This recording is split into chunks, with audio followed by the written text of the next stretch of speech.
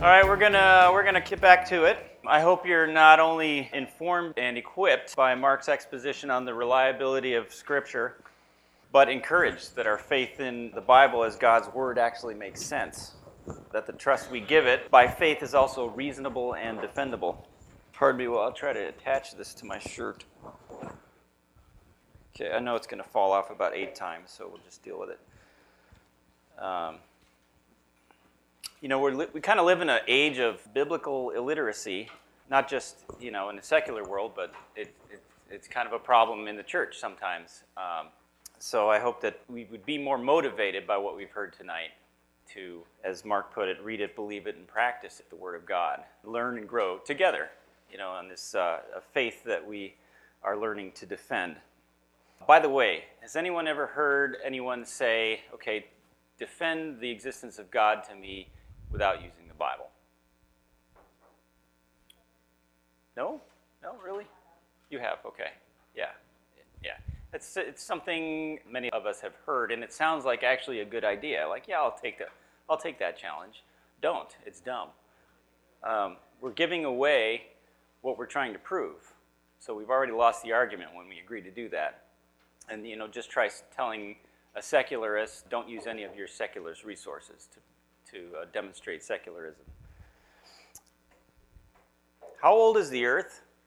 How big was the flood? And maybe the most important question on this topic is how much does it matter?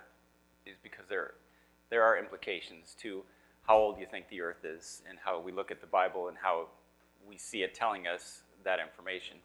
There's so many ways to go here. This is going to delve into creation. There's basically 2 camps of belief as far as the age of the earth. There's young earth creationism, YEC for short, and old earth creationism. And so we're just going to define these a little bit in short. Young earth creationists believe that the universe, earth and life, and everything basically was created 6,000 to 10,000 years ago. Young earth creationists will kind of stick to the 6,000 year side of that range, and that creation was done in 6 literal days, over the course of 6 days. Old earth creationism has the universe created about 14 billion years ago, and the Earth in our solar system was created about 4.5 billion years ago, and these dates coincide pretty well with secular mainstream scientific conclusions that you'll find in most of your science textbooks, and also that mankind was created. I wasn't quite sure what to put for the range here because it's all over the board.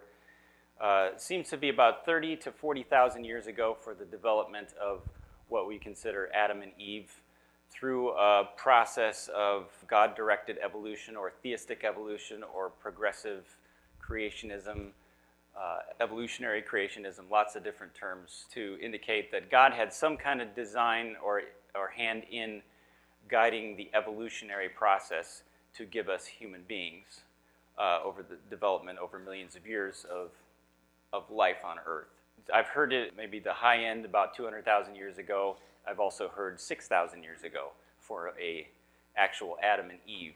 So how the theory goes is mankind or the great apes developed through evolution, and God entered into their sphere, breathed the breath of life into man, gave him a soul and a spirit, and he was then made in the image of God, and this was Adam and Eve. There's also some theories that Adam and Eve were not actual, literal human beings. They are figurative beings that represent a small population that God chose to enter a relationship in, and we are the descendants of that group. So, as I said, there's lots of different views in old Earth creationism. What both sides do agree on is that God created everything ex nihilo, out of nothing.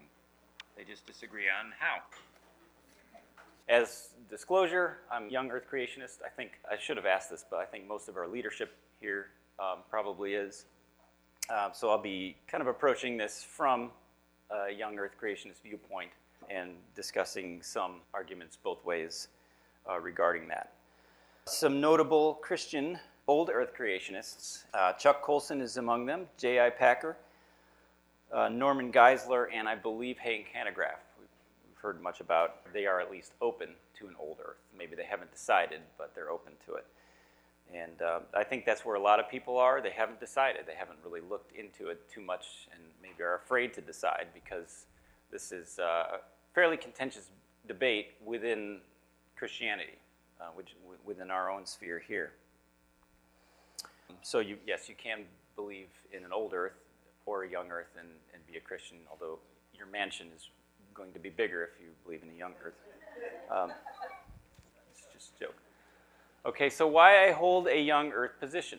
I consider myself at least open to persuasion on it, but I'm pretty firmly young earth creation. The reasons why I am is that from a straightforward reading of the book of Genesis and the rest of the Bible, creation appears to be young.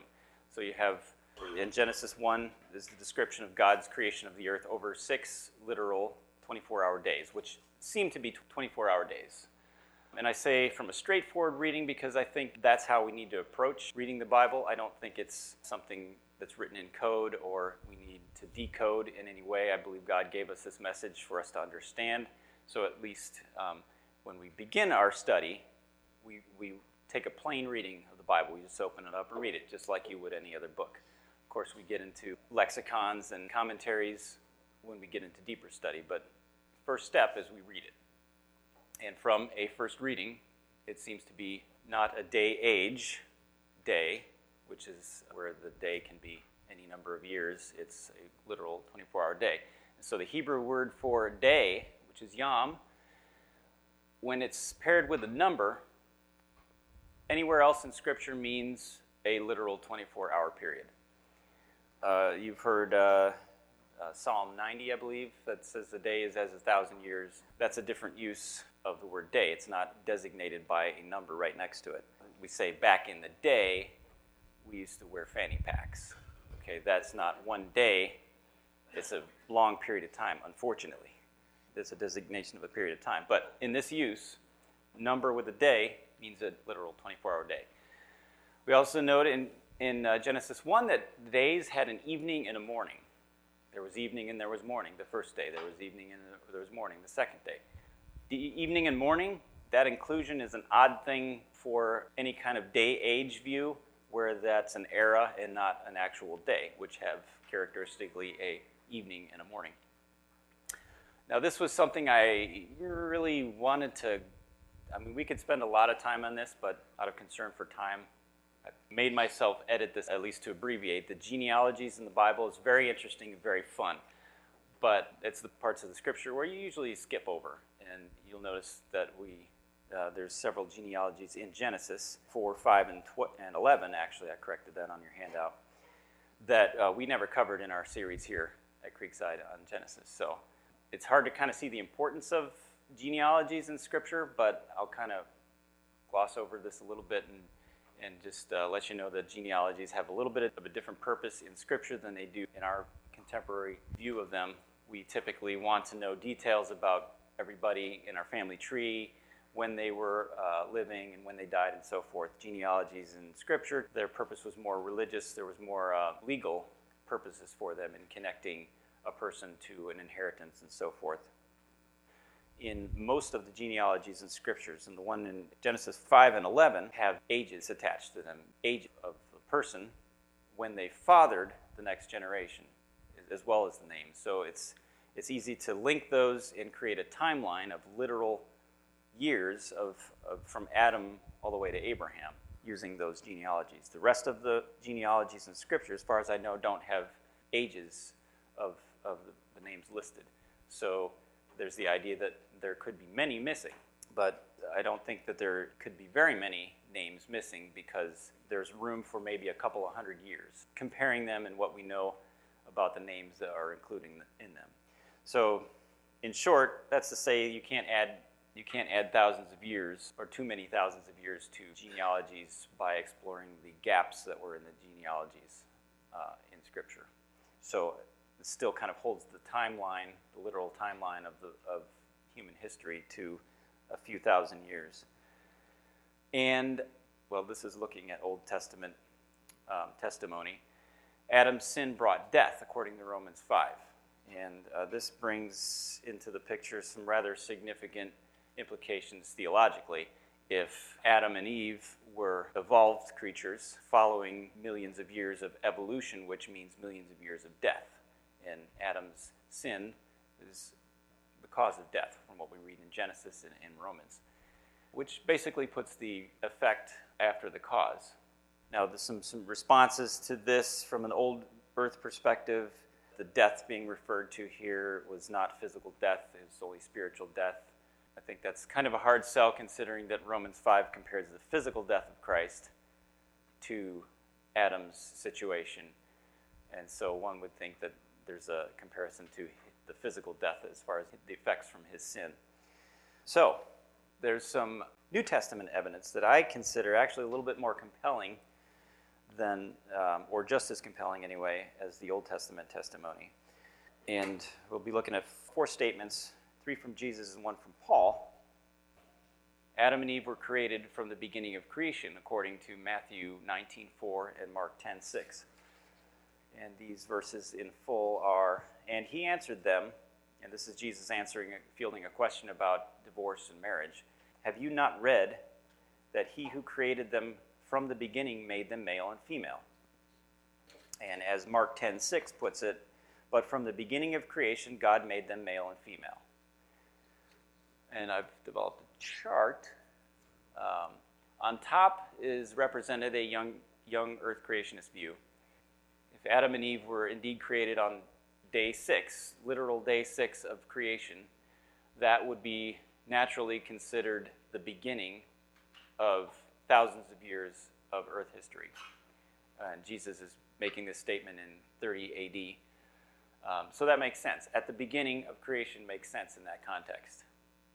If you consider on the bottom an old earth view, earth was created billions of years of geologic evolution, millions of years of life evolving into the creation or instatement of Adam and Eve only a few thousand years before Jesus is making this statement. So really this is Adam and Eve were created in recent history according to an old earth perspective.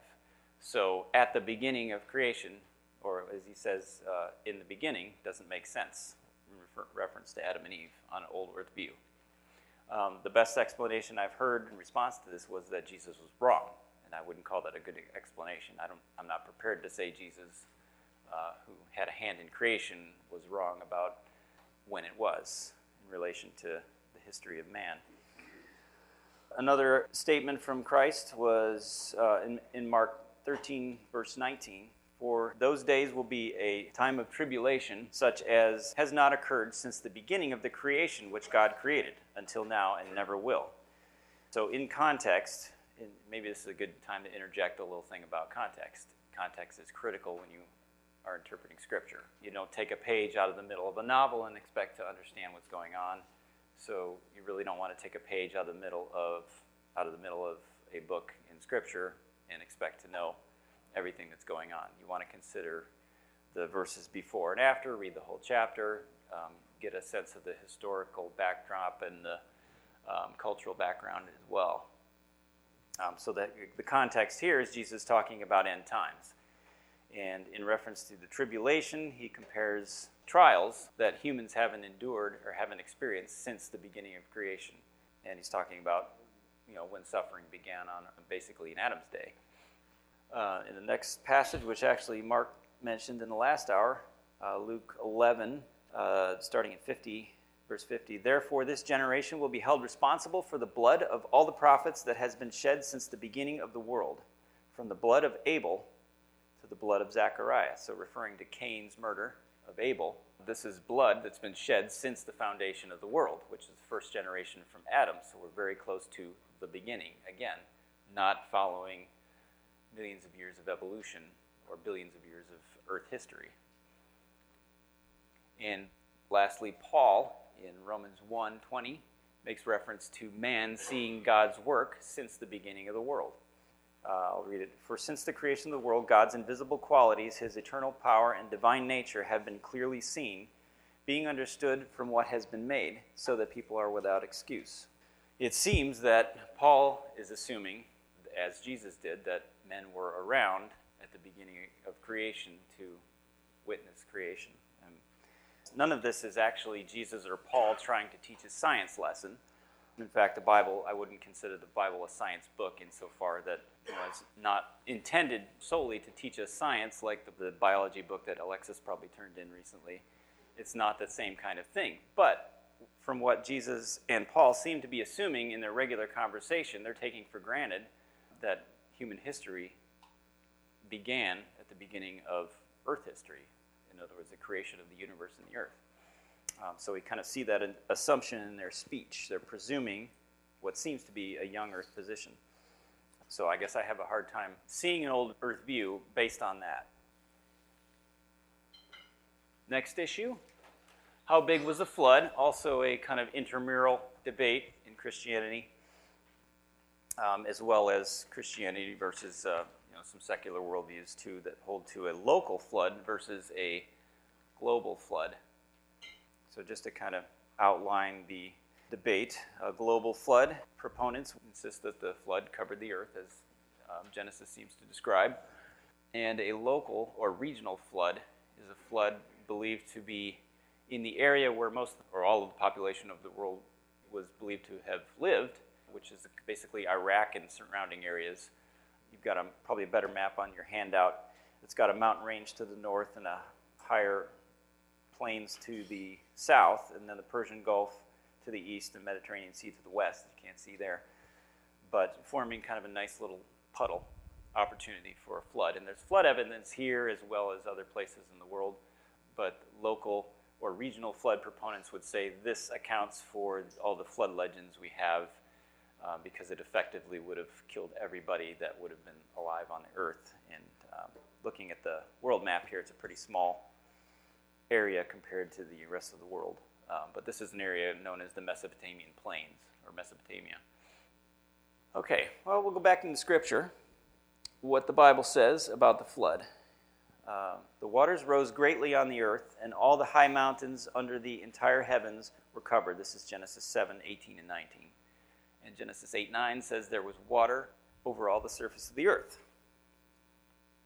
So this will be the extent of our Hebrew lesson tonight.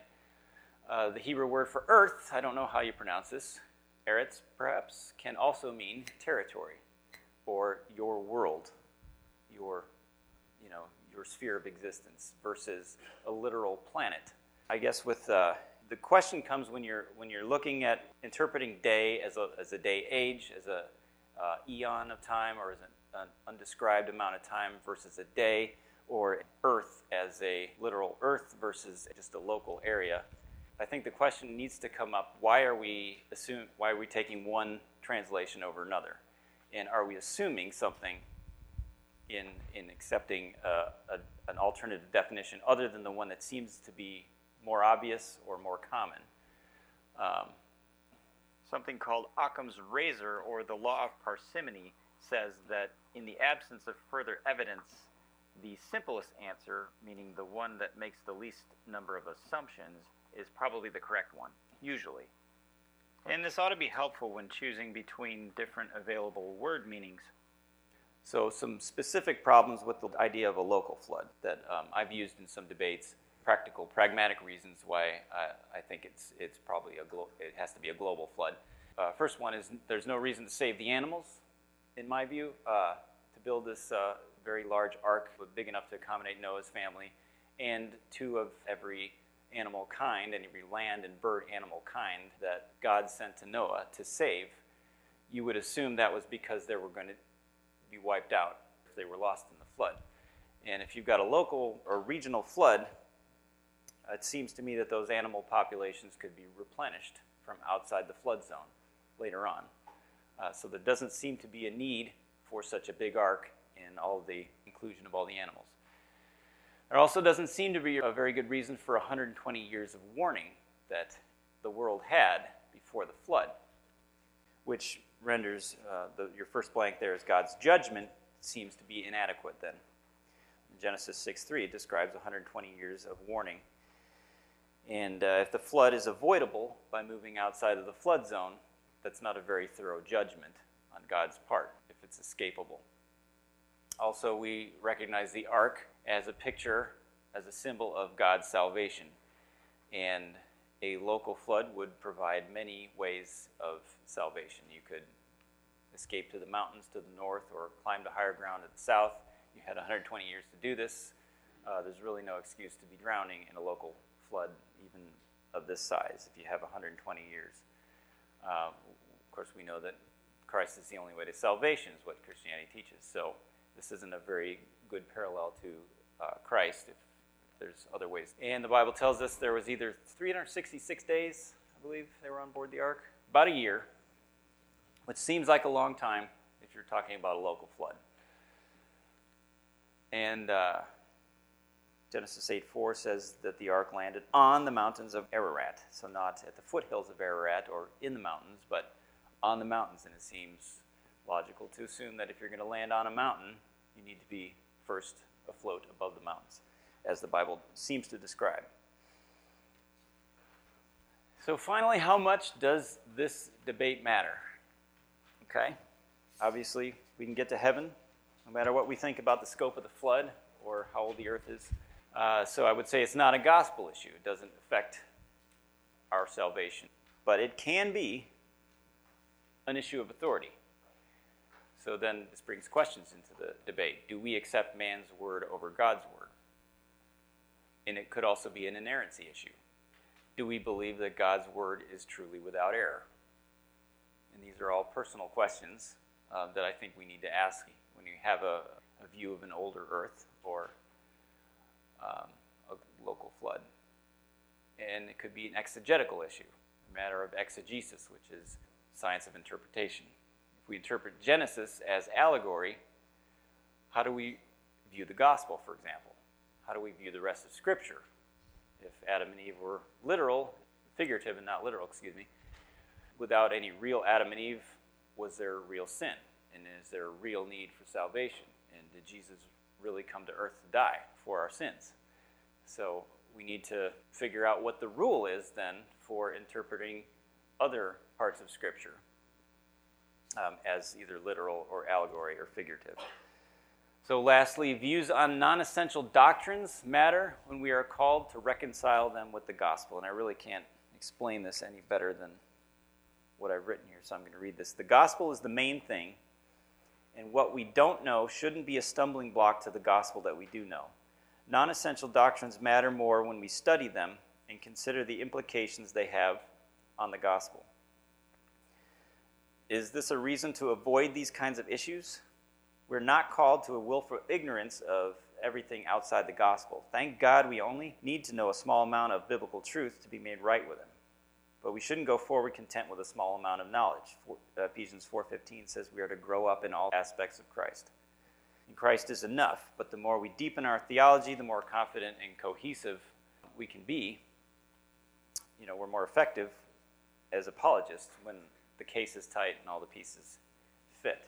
So you may be fine without reconciling these things, but what about when someone asks you? It can be a stumbling block for unbelievers. And David Silverman, the president of the American Atheists, sees adding allegory to Levitical commands, for example, as evidence against theism in general. So it's affecting our ability to demonstrate consistency that we ought to be able to demonstrate. So in your handout, there's more reading on these topics. Any questions on this so far?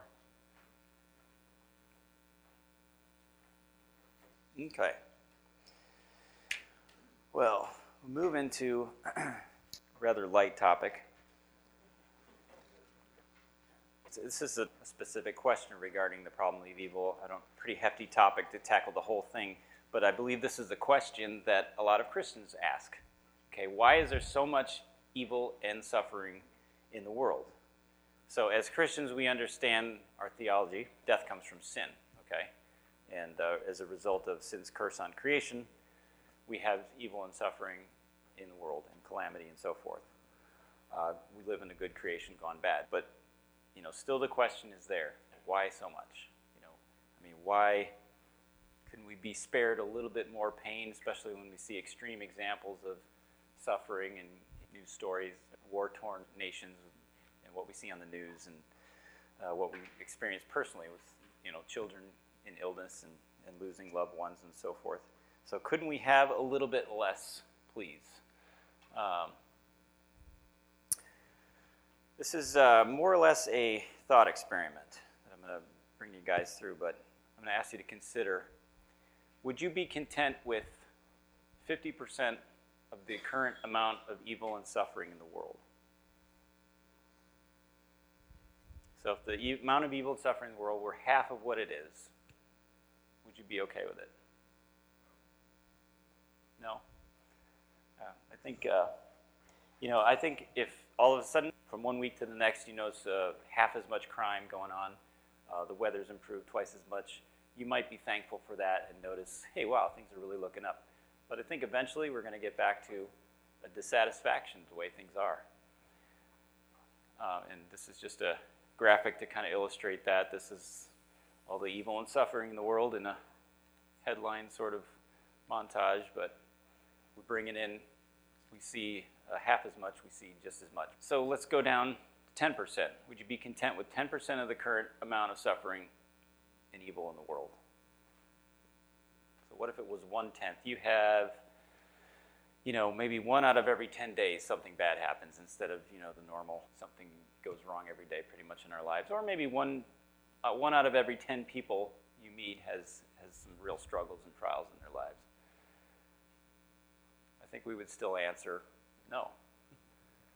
Let's take it down to a 1%. Go crazy. Would you be content with 1% of the current amount of evil and suffering in the world? I think the smaller we get, the more things come into view also. Why God, this entire countryside was spared this hurricane and this one village was buried. Or, I don't know anybody personally who's had a horrible accident, but I heard this on the news. This child that died in this car wreck, and that doesn't happen, Lord. Why?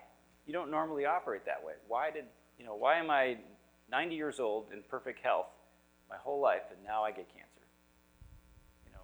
Why? I think we still look toward the heavens with that question. So we're not satisfied.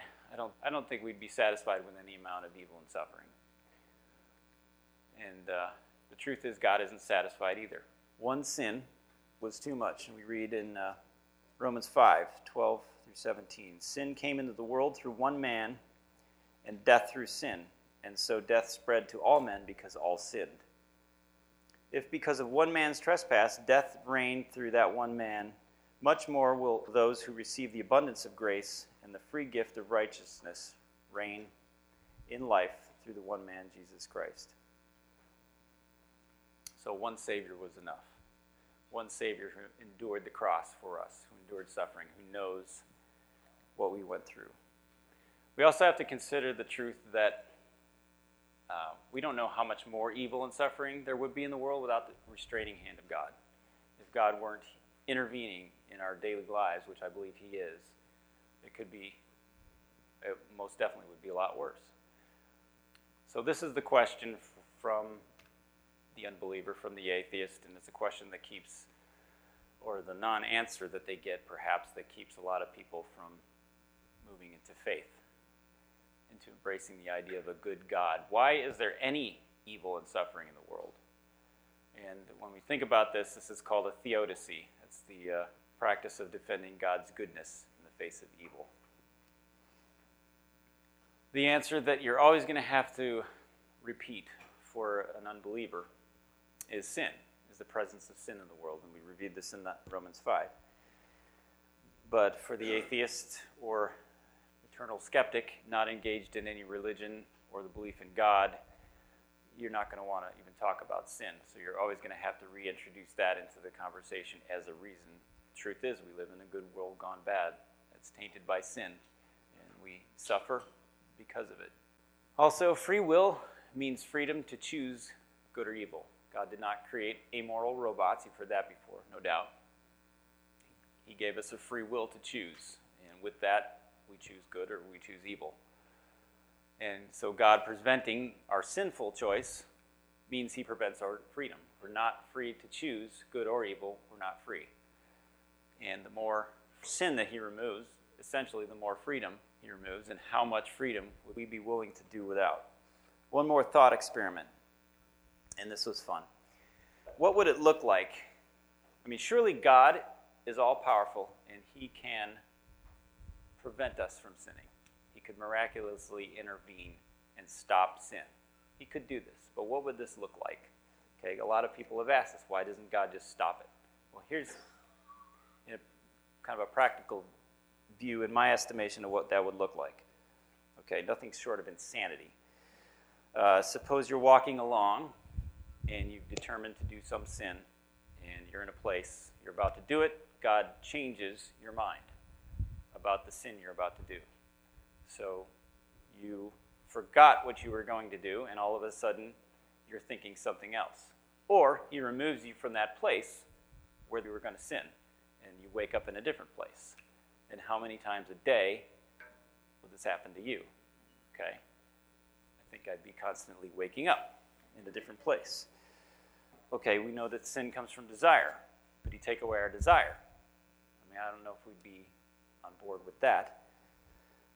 Maybe go further to the root of the situation. Take away the temptation, okay, that leads to, a certain situation where our desires can be turned into sin. Well, what couldn't be considered a temptation, or what person or thing could not serve as a temptation in our lives?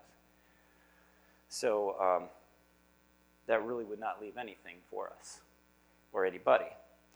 So I would suggest that we would be in a world without people, without things, without memory, without freedom, and probably without sanity.